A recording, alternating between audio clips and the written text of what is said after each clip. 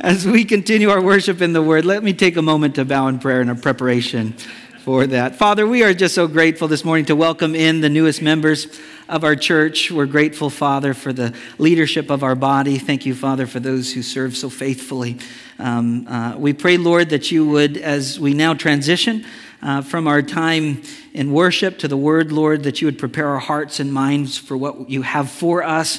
That you'd get us out of the way this morning, what we know not teach us, what we have not give us, and who we are not in Christ. We ask that you'd make us, and we pray it all in Jesus' name. Amen. Not too long ago, my wife and I were out having a meal together at a local restaurant with our family. And as we got to the end of the meal, I proceeded to go ahead and ask the waitress if she could pass us the check. But the manner in which she answered surprised me a bit when she said, "Actually, you're free to go." I said, "Excuse me?" She said, "Yeah, you're free to go." And then she began to explain the good news. She said, "Somebody in the restaurant has paid for your ticket and you're free to go. There's nothing more that you need to do. There's nothing more that you can do. You're free to go." And as I was thinking about that this past week, I was thinking, the gospel of Jesus Christ has a similar message. Although you and I owe a debt that we could never repay, God, by his love and his grace and his mercy, sent Jesus to go to a cross, to die in our place, and to pay the debt that we could never repay, and to buy our salvation for us. And Jesus confirmed that on the cross in John chapter 19, verse 30, when he declared before he died, tetelestai. Tetelestai is actually an accounting term. It can be translated paid in full. It can be translated it is finished. But when Jesus declared tetelestai, it is finished, paid in full, what he was saying is the work of Christ on the cross is finished and complete. There's nothing more that you and I have to do. There's nothing more that we need to do. There's not even anything we can do in order to earn our salvation or to add to the finished work of Christ on the cross. But even though there's nothing we can add to the finished work of Christ on the cross in regards to our salvation does not mean some don't try.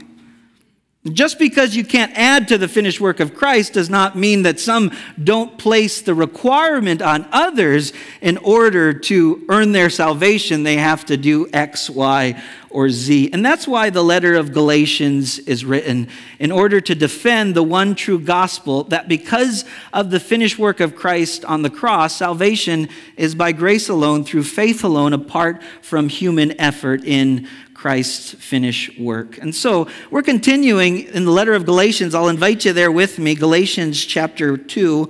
We're going to be in the first 10 verses together as we continue to read about how Paul continues to defend this one true gospel.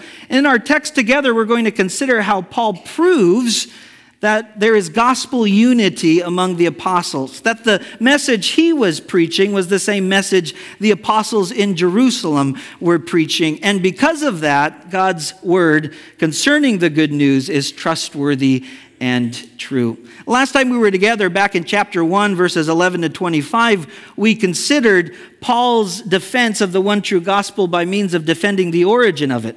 Paul said the gospel isn't human in origin, it's divine in origin. It was given to him directly by the Lord Jesus Christ, and now Paul seeks to prove the gospel is unified when it came to the apostles who preached it along with himself. And so as we consider how he proved that, would you stand in honor of the reading of the word? Galatians chapter 2, we'll be in the first 10 verses together.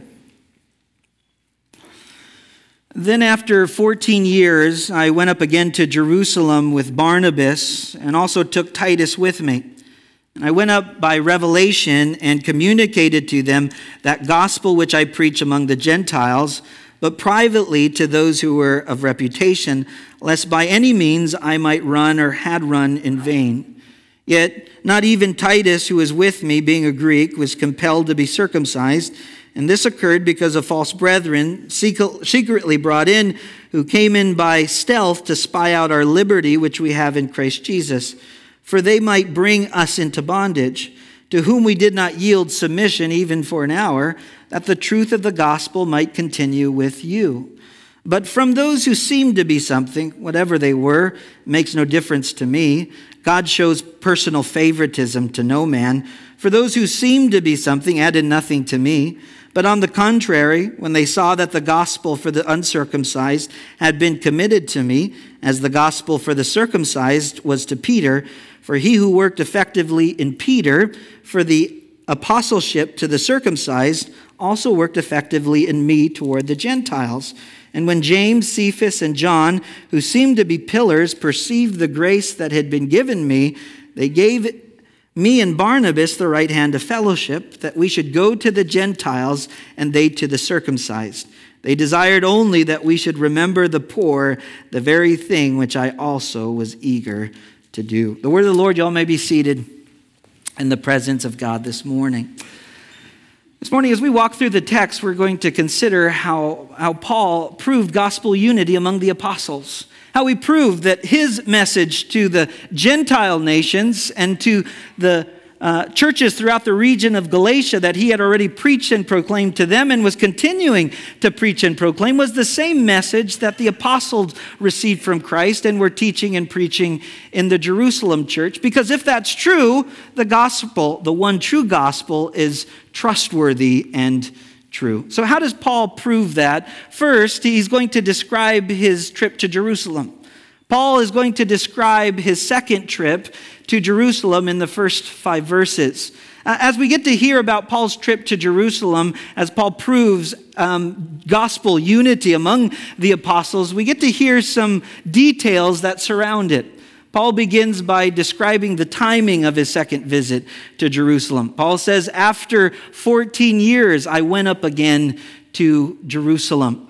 Paul tells us that over his entire ministry, this is only the second time he's visiting Jerusalem. If you were with us back in chapter 1 in verses 11 to 25, Paul was pretty much giving us his testimony, an autobiography of his life. And in the autobiography of his life, he shared after 3 years after his conversion, after spending 3 years in Arabia, he made his first trip to Jerusalem. He made his first trip to Jerusalem and spent only 15 days with Peter, and he spent a little time with James, the brother of Jesus. But basically what Paul tells us is that the first trip that he had made was 3 years after. And so the gospel, according to chapter 1, that he had preached and proclaimed was not received from the apostles, was not received from any man, but he had received it directly from Jesus Christ. So in chapter 1, he argues his first visit to Jerusalem proves that his gospel was divine and not human in origin, directly from Jesus. But the purpose of his second visit was to prove that he, along with the apostles, were preaching the same gospel.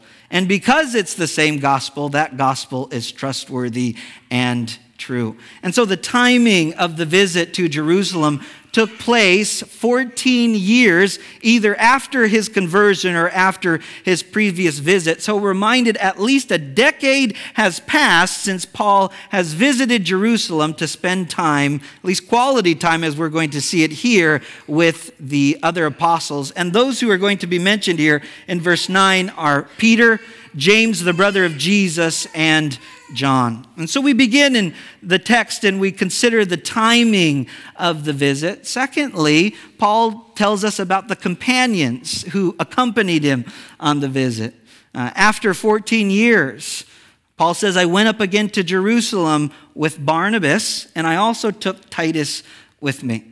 Now, in a moment, I want to tell you the significance about the fact that Paul took Titus with him, an uncircumcised Gentile, as a means of affirming the gospel is by grace alone, through faith alone, apart from human effort, apart from requiring someone to be circumcised. But I just wanted to pause here for a moment to consider the fact that wherever Paul went, wherever Paul ministered, he often brought companions with him.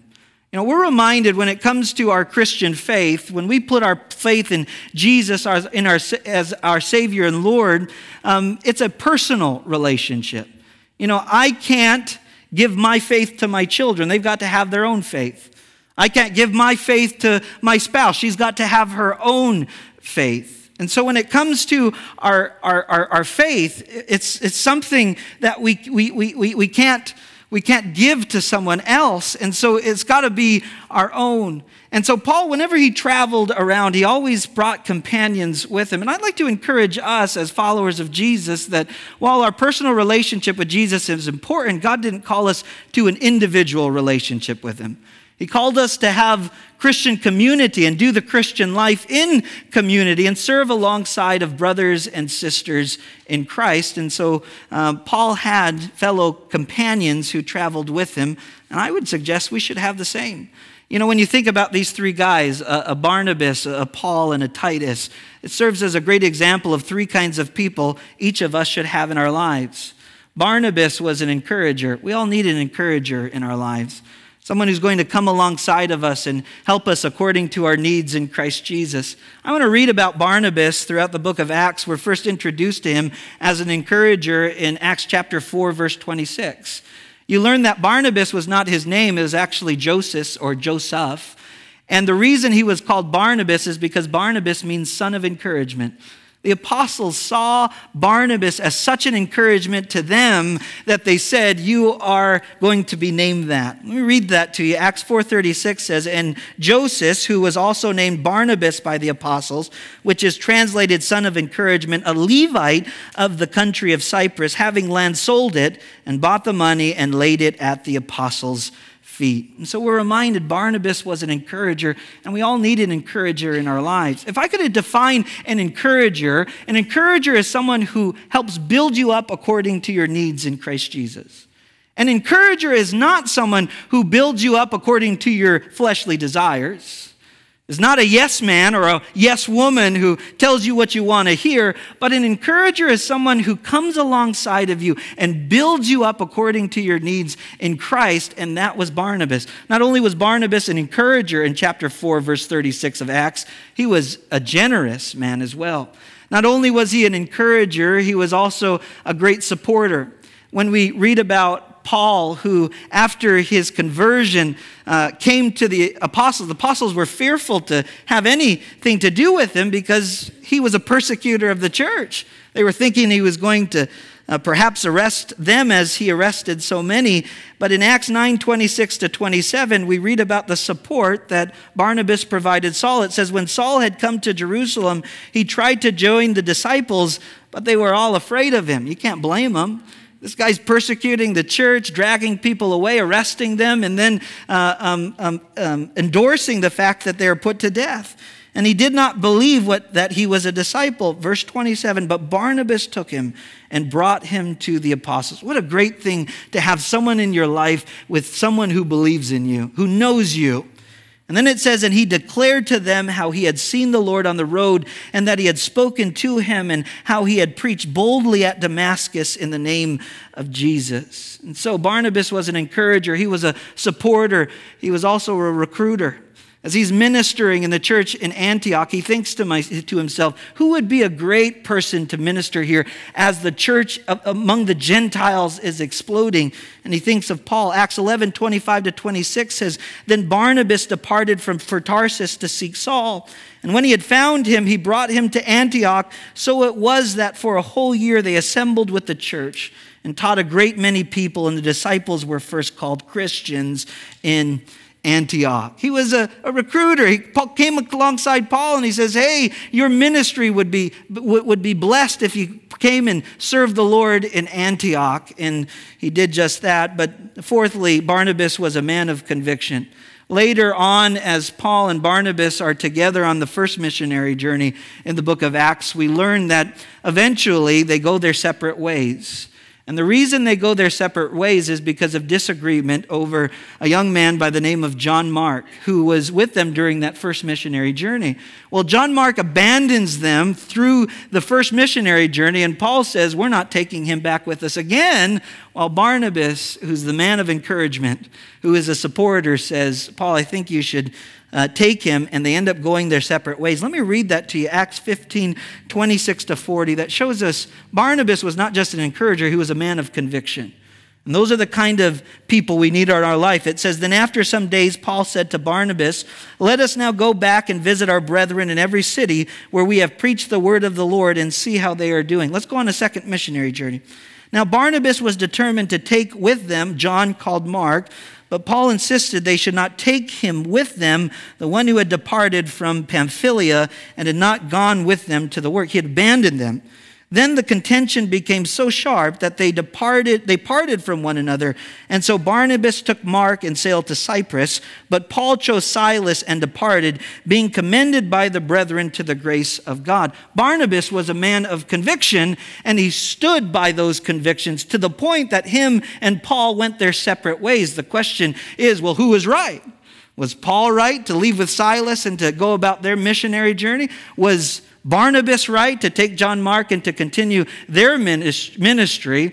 Regardless, we get to see God continue to take the gospel to the ends of the earth. And what we learn later in 2 Timothy 4:11, as Paul comes to the end of his life, we learn that John Mark is seen as a blessing to him, not a burden. In 2 Timothy 4:11, it says, "Only Luke is with me," as he writes Timothy. "Get Mark and bring him with you, for he is useful to me for ministry." I'd like to suggest part of the reason for that is a man of encouragement like Barnabas, a man of conviction like Barnabas. And we are reminded this morning that we all need a Barnabas in our life who will encourage us and build us up according to our needs in Christ Jesus, who will support us, who will see the spiritual gifting that God has provided us and help us get connected within the church body to serve with our gifts and to serve the Lord in the way that He's called us to, and a man or woman of conviction who can pour into our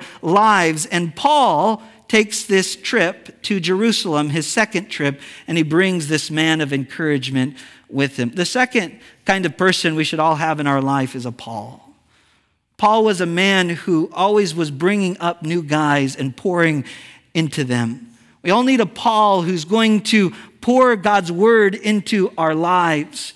You know, all of us have the truth of God's word, but as you consider how it applies to your life in different seasons of life, without children, with children, children as they grow up or enter into the world, how you go about applying the truth of God's word, it's nice to have a Paul who you can come alongside of and say, hey, what does God's word have to say about this? Or what does God's word have to say about that? What does it look like when I'm facing this challenge in my life and have a guy like Paul who's walking alongside of you and pouring into your life? Have a guy like Barnabas who encourages you and supports you. A man of conviction, builds you up according to your needs in Christ Jesus. Have a man like Paul who's pouring into you. And then thirdly, have a guy like Titus who you can pour into. We often say, in accordance with Matthew 28:19-20, our mission at Twin Rivers is to make disciples. We do that by knowing God and by making Him known. The way we get to know God is get to know Him in His Word and to have others come alongside of us, pouring God's Word into our heart and encouraging us in the truths of Scripture. But as we are poured into, we are to pour into others as well. And so the reminder this morning is, who's the Titus in your life? For some of us, you would say, hey, my children are those that I have the opportunity to pour into. My grandchildren are those that I have the opportunity to pour into. But it's a reminder that your primary ministry should be your family, but also your ministry to your church should be a priority as well. And there may be a young man or a young woman or someone who's younger in the faith that you can come alongside of, and as you are being poured into in regards of the Word of God, that you would pour into them as well. Who's your Barnabas? Who's your Paul? And who's your Titus? Paul always had many. He was coming alongside of Titus, Timothy, Silas, Luke even. All of these men he walked alongside of. And so Paul takes Barnabas and he takes Titus. Why is Titus significant? Because while Barnabas was a converted Jew to Christianity, Titus was an uncircumcised Gentile converted to Christianity. And the false teachers who had visited the churches throughout Galatia that Paul had originally preached the one true gospel to, they were attacking both the message and the messenger of the gospel. They were attacking Paul's authority as an apostle, and they were putting into question the fact that Christ's work on the cross is finished and nothing more needs to be added to it.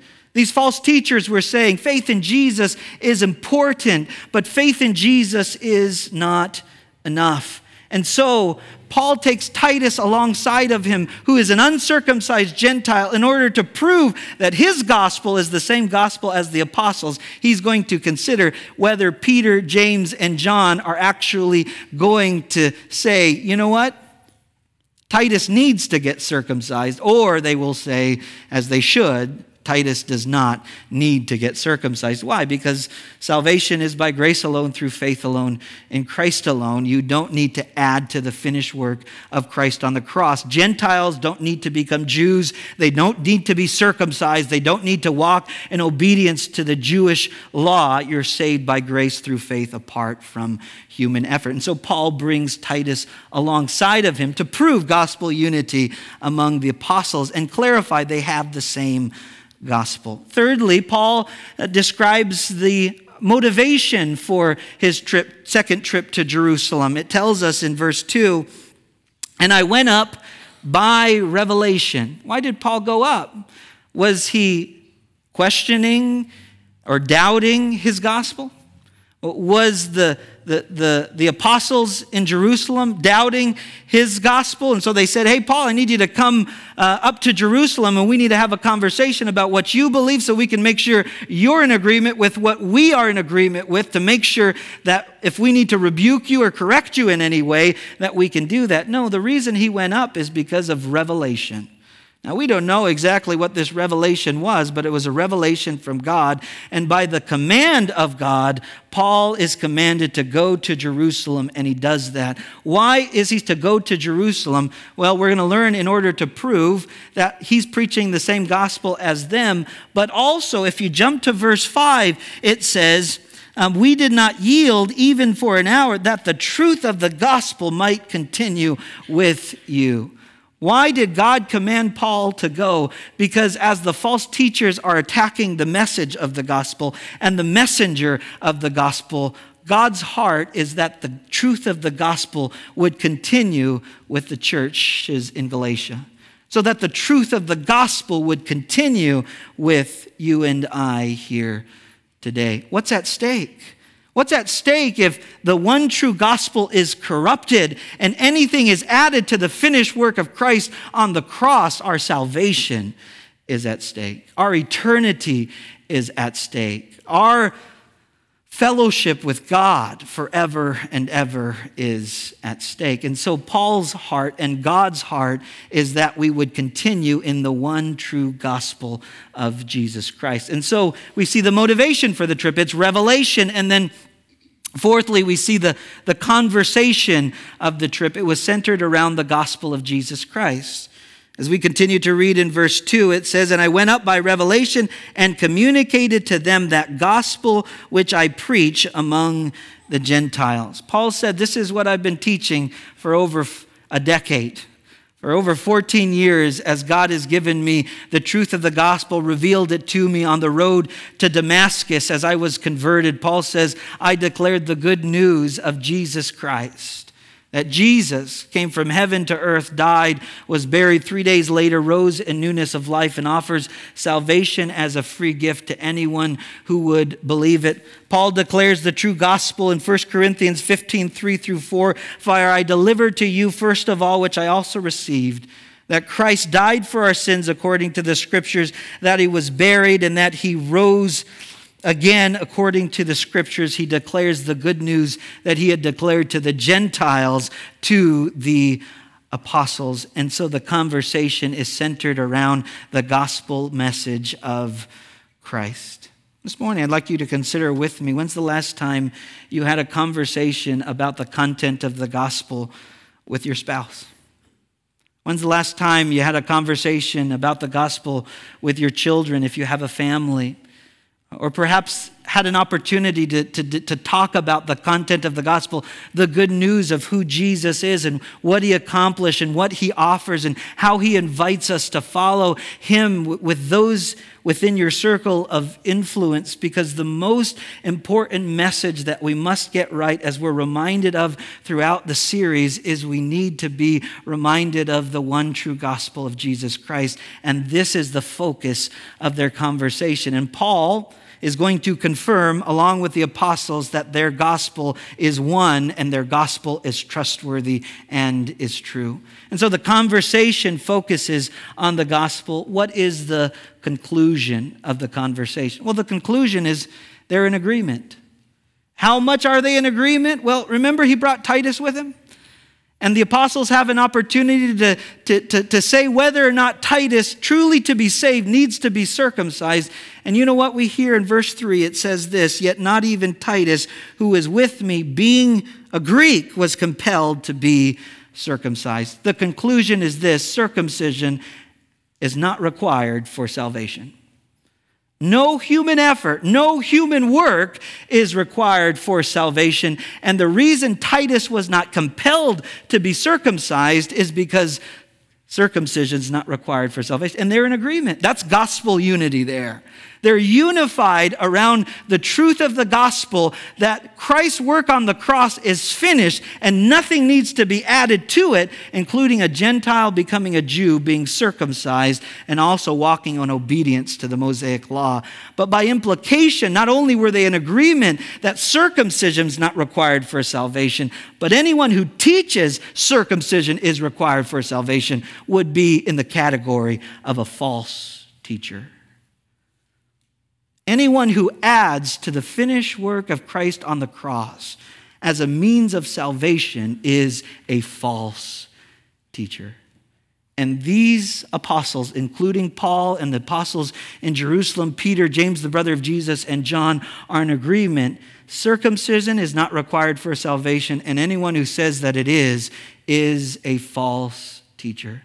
Titus wasn't compelled by the apostles to be circumcised in order to make sure he was saved, but he was feeling the pressure from the false teachers who we read about in verses 4 to 5, who were adding that pressure. We read about them in verse 4. It says, "And this occurred because of the false brethren secretly brought in, who came in by stealth to spy out our liberty, which we have in Christ Jesus." So they snuck into the meeting somehow, "that they might bring us into bondage, to whom we did not yield submission, even for an hour, that the truth of the gospel might continue with you."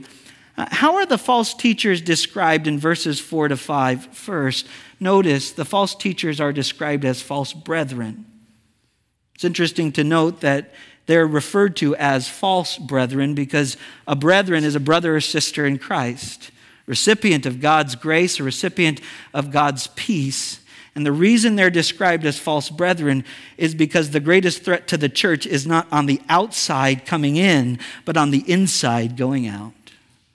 And these false teachers were among the professing believers within the local church who professed faith in Jesus, but the reality was they were adding to the finished work of Christ on the cross, and therefore they are not true believers. They are false teachers as well.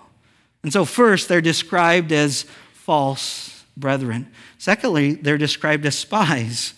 They spies who were coming into these meetings, and it says they secretly brought in, who came in by stealth to spy out our liberty which we have in Christ, that they might bring us into bondage. You know, when you trust in Jesus as your Savior and Lord, and you receive forgiveness of sins by grace through faith apart from human effort, you are delivered from the bondage of the law and the consequences of the law. In our own ability, the law is good in the sense that it demonstrates the righteousness of God, but like a mirror, it can show us what's wrong, but it can't correct it. And so anyone who has been delivered from the bondage of the law and the consequences that come with disobedience with the law, ultimately what Paul is saying here is that these individuals are spies who come in and see your liberty, your freedom in Christ from the bondage of the law and want to bring you back under bondage. Want to put you back into the shackles of legalism. And what Paul is saying is these false teachers are dangerous. And they're looking to corrupt the true gospel by ultimately not just attacking the gospel, but attacking the authority of the Apostle Paul. And thirdly, Paul describes them as those to whom he and his companions did not yield. They stood for the truth of the gospel. Verse 5 says, to whom we did not yield submission even for an hour. Not even for a moment was there teaching, false teaching, convincing to us. Not for a moment did we consider putting the pressure on Titus to be compelled to be circumcised, because circumcision is not required for salvation, and we did not want to corrupt the gospel of Jesus Christ. The reason we did not yield was so that the truth of the gospel might continue with you.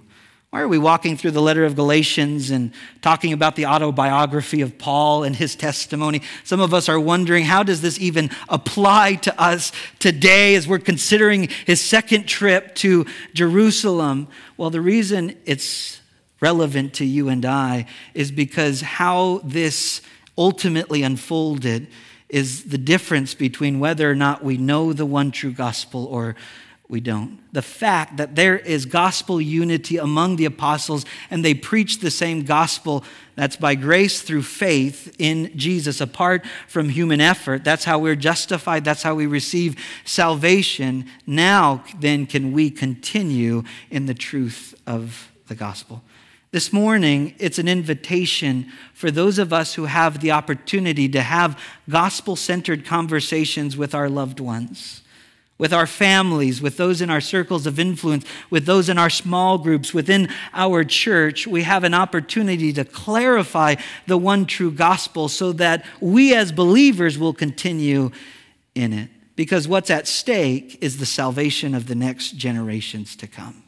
You get the gospel wrong in this generation, you get the gospel wrong for generations to come. Paul proved gospel unity among the apostles by means of describing his trip to Jerusalem. Paul proved gospel unity. The question I want us to consider is, how are we encouraged to maintain gospel unity? How can we maintain gospel unity with our fellow brothers and sisters in Christ? I'd like to give us just a few takeaways. The first is this: maintain gospel unity by getting to know the gospel. We've been talking about the gospel over the past few weeks, and we're going to continue to do that. And my prayer is, as a church, we would continue to declare the one true gospel, and we'll repeat it again and again until it's just pounded into our minds. And it's the truth that Jesus Christ is the Son of God who has come into the world. He came, he died, after dying on the cross, was buried, 3 days later, rose again in newness of life, offering salvation as a free gift to anyone who would receive it. We need to get the gospel right. And so maintain gospel unity by first getting to know the gospel. I just read earlier 1 Corinthians 15, verse 3. That's a great summary of the gospel. And so that might be a great verse to memorize or to bring to mind. It's the good news of Jesus, what he accomplished on our behalf through his finished work on the cross. Maintain gospel unity by means of knowing the one true gospel. Secondly, maintain gospel unity by believing the one true gospel. If you're here today and you haven't trusted in Christ and his finished work on the cross to forgive your sins, maybe you're depending on your own good deeds. Maybe there are a number of things you're thinking, well, this is going to put me in a good favor with God, a good standing with God. Ultimately, baptism won't save you. Membership won't save you. Observing the ordinance, including partaking of the Lord's table, won't save you. Only thing that will save you is a personal relationship with Jesus Christ, your Savior and your Lord. But if you're genuinely saved, you're going to see the fruit of your faith. If I'm genuinely saved, not only do I want a personal relationship with Jesus, I want a personal relationship with his body, the local church. If I'm genuinely saved, I want to grow in my walk with the Lord and produce the fruit of the Spirit and love him and see the Spirit of God begin to change my life and work in my life in a wonderful way. Maintain gospel unity by believing in Jesus as your Savior and Lord. How do you do that? We talk about it often. Admit your need for Jesus. Admit your debt that you owe, that you could never repay. Romans 3:23 says, for all have sinned and fallen short. Romans 6:23 says, the wages of sin is death. What we owe God is an eternity without God and his people forever and ever. We are spiritually separated from him forever and ever. But the gift of God is eternal life. Why? Romans 5:8, but God demonstrates his love for us in this: while we were still yet sinners, Christ died for us. This morning, admit your desperate need for Jesus to pay your debt. Believe that Jesus is the Christ, the Son of God, who has come into the world, and confess Jesus as your Savior who forgives your sins, and your Lord who's going to rule and reign over your life now and forever. Thirdly, maintain gospel unity by standing with those who defend the one true gospel. Stand with men like Paul. Stand with men like Peter, James, the brother of Jesus, and John. Stand with those who have stood throughout church history for the truth of the good news of the gospel of freedom, the gospel of grace, that trust in the finished work of Christ on the cross, that it is complete and nothing more needs to be added to it. And the way that you do it is by being a part of a Bible-believing church who defends the truth of the gospel message of Jesus Christ. We need brothers and sisters in Christ who are around us, who will continue to stand for the truth. Whether it's Twin Rivers or another church, I want to encourage you to join a local church body who can encourage you in what it means to stand for the truth of the gospel. I think about the many churches that I was a part of, and grateful for the churches I grew up in who stood for the truth of the gospel. Grateful for churches like Twin Rivers as we continue to teach and preach the gospel, the one true gospel of Jesus Christ, and be unified as a leadership of the church that this is a priority for us. So join a Bible-believing church. Secondly, remove wrong influences and surround yourself with right influences. Anyone who's causing you to be led astray for the sake of the gospel, consider the kind of voices that you are letting into your heart and to your mind. Make sure you've got a Barnabas in your life, a Paul in your life, a Titus in your life. You know, if you ever have an opportunity to disciple a fellow believer, you realize very quickly that as you think that they're going to get a benefit out of it, you get more of a benefit than they do.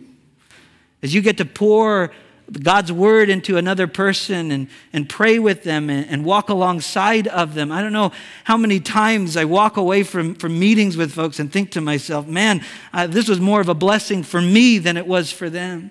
As I'm reminded of the foundational truths of God's word, while as I'm encouraged by their faith and encouraged by their prayers, it's always a blessing to come alongside a fellow believer and encourage them in the truths of Scripture, and encourages you more than you could ever imagine in light of that. And so remove wrong influence, and then thirdly, be available to declare or defend the truth when the opportunity presents itself.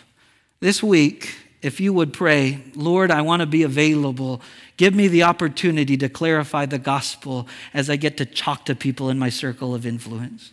Lord, make me available perhaps this week as I get to defend the truth of the gospel of Jesus Christ, either declaring it or defending it. Be ready, be prepared, be able to share it. Memorize 1 Corinthians 15:3 if you have to, because then you'll be ready to share what is the good news of the gospel. And so Paul proves gospel unity. We're invited to maintain gospel unity. He proved it by describing his trip to Jerusalem. Secondly, he proves it by describing the endorsement given by the apostles, given by his fellow apostles. In verse 6, Paul continues, and we get to see the reasons they endorsed him and extended the right hand of fellowship to him. Verse 6 says, "But from those who seemed to be something, whatever they were, it makes no difference to me. God shows personal favoritism to no man. For those who seemed to be something added nothing to me." Paul gives the first reason why they endorsed his ministry. Let me skip to verse 9 to show you where they endorsed it. Verse 9 says, "And when James, Cephas, and John, who seemed to be pillars, perceived the grace that had been given to me, they gave me and Barnabas the right hand of fellowship, that we should go to the Gentiles and they to the circumcised." According to verse 6, the reason why they endorse Paul's ministry is because they realize they're preaching the same gospel. Paul says, they didn't need to add anything to it because there's no need to add anything to the finished work of Christ on the cross. As Paul brings Titus along with him, they don't say he needs to be circumcised, he needs to walk in obedience to the law. They say we've got the same gospel. Now, as you read verse 6, some of you might be thinking, Paul sounds a little bit sarcastic and maybe a bit disrespectful. When he says it this way, he says, but from those who seem to be something, whatever they were, it makes no difference to me. Paul is not being disrespectful. Paul, in verse 9, he's going to describe the apostles as those who seem to be pillars in the faith. But the reason he describes them this way is because he is trying to protect the true gospel against the Judaizers who were overemphasizing the authority of the apostles in Jerusalem at the expense of his authority as an apostle to the Gentiles. And what he basically says, it makes no difference what man has to say. What makes every difference in the world is what God has to say. I mean, this morning we're just those who are vessels who are used by him to do what he calls us to do. The fact that he saves us is a great blessing.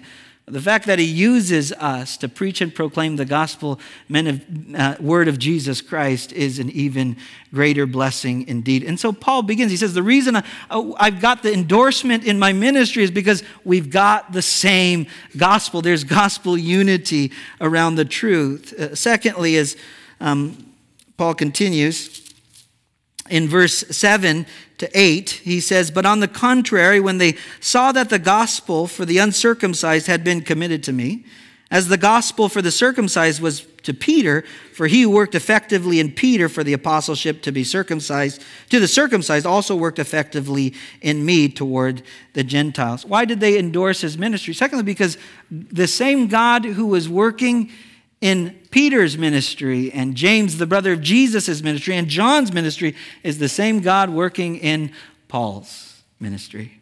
And what he says here clearly is he says, the same one who committed the gospel to me is the same one who committed the gospel to them.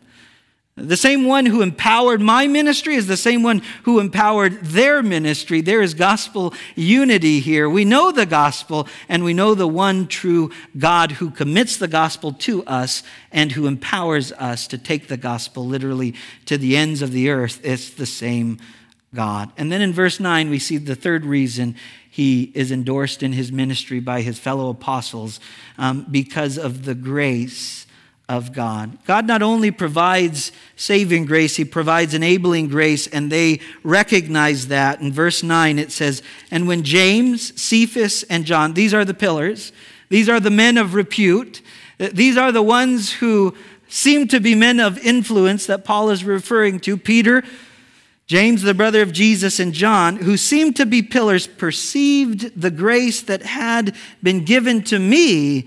They gave me and Barnabas the right hand of fellowship.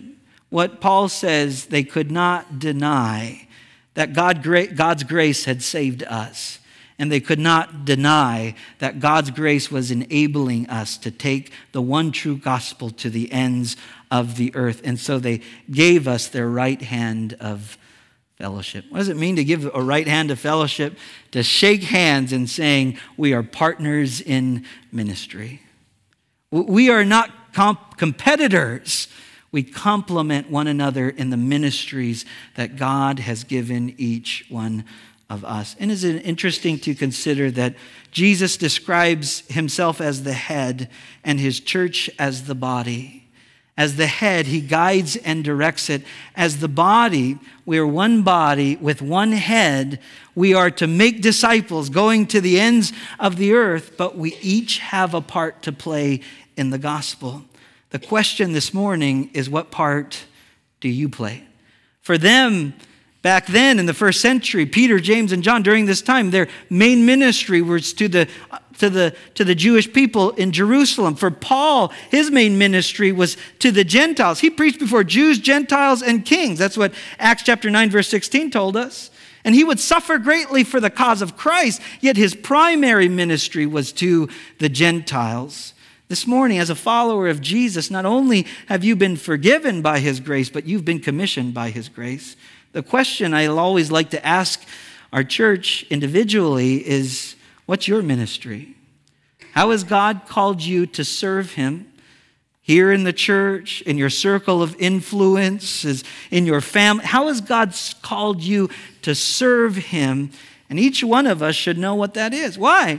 Because we all play a part. We all have spiritual gifts. And it's not because we're special or because we're talented, but because of the Holy Spirit who resides in us. And so they could not deny that the grace that had saved Paul and Barnabas and the grace that enabled Paul and Barnabas to take the gospel literally to the ends of the earth. And then verse 10, he concludes this and he says, they desired only that we should remember the poor, the very thing which I also was eager to do. You know, sometimes as a church, when we emphasize God's word, emphasize the teachings of God's word and doctrine and the truth of the gospel, it's one thing to believe it. It's another thing to walk in accordance with it. If we are recipients of God's generosity, his unmerited favor, it makes sense that as God loves us enough to save us, that we would also love others in helping those around us. And what we're encouraged to do in light of this text is to help those in need. Help those who have need, not just spiritually, and talk to them about the truth of the gospel, but love them as a whole person. We can provide for their needs in regards to their physical needs. You know, November is just a great month for us as we have an opportunity to focus on global missions and local missions. In terms of global, we think of Operation Christmas Child. We're taking these boxes, we're filling them. We got a goal of 200 and sending them out. They're not just a box. They got the gospel in there as well. And that's an exciting thing. But also we get to focus on local missions. So it's local and global in the month of November. And the local part of it is we each year put together all of these Thanksgiving boxes with turkey and all of the trimmings inside and the message of the truth of the gospel. What a wonderful thing that we can do as a church to not just come together and insert the truth of God's word, but feed folks and pray for folks as they come up and receive the boxes and all come together as a church to say, hey, what can we do? Not just corporately. The next question is, what can you do individually? We have opportunities before us. It's about seizing those opportunities. The reason partly the apostles are talking to him about this, when you think about the churches who had the least in terms of finances, it was the Jerusalem church. The reason is because they're being persecuted by the Jews there, the Jewish leaders there. And so when you're being persecuted there, when life really revolves around the temple, and as a Christian, you're not allowed in or to help or even to make a living for yourself. In regards to that, there's financial need. And Paul on numerous occasions would go throughout the churches who had much, even those who had little, the Macedonian churches, and yet they gave so generously in order to meet the needs of others. And that's why Paul says, the very thing which I was also eager to do. This morning I want to invite us as a church to ask God for an eagerness to serve him by serving those around us who desperately need Jesus, who have a debt that they could never repay, but they don't know what Christ has done for them, and we can share the truth of the gospel with them. We can not just bring them a turkey or bring them some way to help them physically or donate some socks as we've done for Socktober. By the way, I think we're up to 717 socks. It's a lot of socks. You still have a few days, October 31st. You can still donate more socks. But what a wonderful thing, not just to say, hey, we got some socks for you, but as the Eugene Mission serves there as the gospel goes out to folks in that place as well. And so be eager to serve the Lord in the different opportunities that God gives each one of us. Paul proves gospel unity among the apostles because they preach the same gospel. The gospel we believe and declare and defend is the same gospel they believed, declared, and defended. It's trustworthy and true. And because Paul declared it, we are to maintain it. Let me give you just the final few takeaways in our text this morning.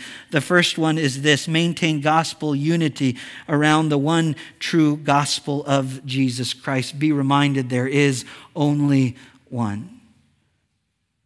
There are not multiple paths to heaven. Jesus said in John 14:6, I am the way, the truth, and the life. No one gets to the Father except through me. Maintain gospel unity around the one true gospel of Jesus Christ. Adrian Rogers once said, salvation is not a reward for the righteous. Salvation is a gift for the guilty. We are not rewarded for any good deeds that we do. We receive the free gift of salvation apart from human effort, all based on the finished work of Christ on the cross. Secondly, maintain gospel unity by growing in your knowledge of Jesus in the Word. This morning, I don't want you to just know what the gospel is. I want you to know Jesus of the gospel, because it's all about Him. When you read the Bible, you should draw closer to Jesus. In the Old Testament, Jesus is foretold. In the Gospels, He's revealed. In the epistles, He's explained. In Revelation, He's anticipated. It's all about Him, and it all points to Him. Let us continue to go back to the truth of the gospel of Jesus Christ. And then lastly this morning, maintain gospel unity by seeing the immeasurable value of being a follower of Jesus Christ. This morning, I want you to know this, and I want to illustrate it in just a moment, that following Jesus may not always be easy, but following Jesus will always be worth it. Jesus said, if you want to follow me, you must be willing to deny yourself. You must be willing to take up your cross, and you must be willing to follow me. And so for some, it means you're going to be persecuted. You're going to lose your family. Your loved ones are going to be pulled apart because of the truth of the gospel. Following Jesus may not always be easy, but it's always worth it. Let me read to you a testimony by Nabil Qureshi, the author of the book, Seeking Allah, Finding Jesus. He died at the age of 34 in 2016. Born into a devout Muslim family, he started wrestling with the truths of the gospel of Jesus Christ while he was still in medical school. A friend was talking to him about the gospel. He was talking to him about the Quran. And as he continued to wrestle through the truths of the gospel, he was convinced that Jesus was the Christ, the Son of God, that He had actually died and rose again, that He was not just a prophet, but that He was the one true God, the second person of the Trinity. But Nabil said what ultimately led to his conversion, what ultimately led him to trust in Jesus, was not because he believed Jesus was going to make life more easy, but he believed Jesus was going to make for him life more difficult, but it was worth it nonetheless. Let me read to you his testimony. He says this, I began mourning the impact of the decision I knew I had to make to trust in Jesus. On the first day of my second year of medical school, it became too much to bear. Yearning for comfort, I decided to skip school. Returning to my apartment, I placed the Quran and the Bible in front of me. I turned to the Quran, but there was no comfort there. For the first time, the book seemed utterly irrelevant to my suffering, irrelevant to my life. It felt like a dead book. With nowhere left to go, I opened up the New Testament and started reading. Very quickly, I came to the passage that said, blessed are those who mourn, for they will be comforted. Electric, the words leapt off the page and jump-started my heart. I could not put the Bible down. I began reading fervently, reaching Matthew 10:37. Which taught me that I must love God more than my mother and father. But Jesus, I said, accepting you would be like dying. I will have to give up everything.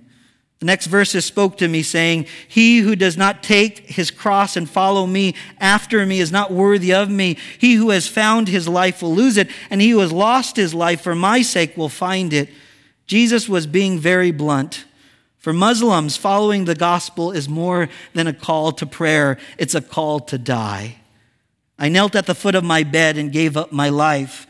A few days later, the two people I loved most in this world were shattered by my betrayal. To this day, my family is broken by the decision I made, and it is excruciating every time I see the cost I had to pay. But Jesus is the God of reversal and redemption.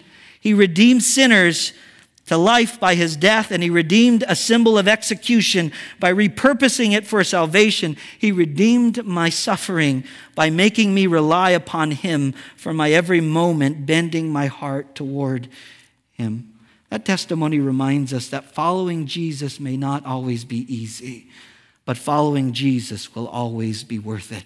because Jesus is truly the Christ, the Son of God, who is come into the world to pay the debt of guilty sinners like you and me. If you haven't trusted in Christ, follow him. If you're following him, continue to. It may not always be easy, but certainly it will be worth it. Can we pray?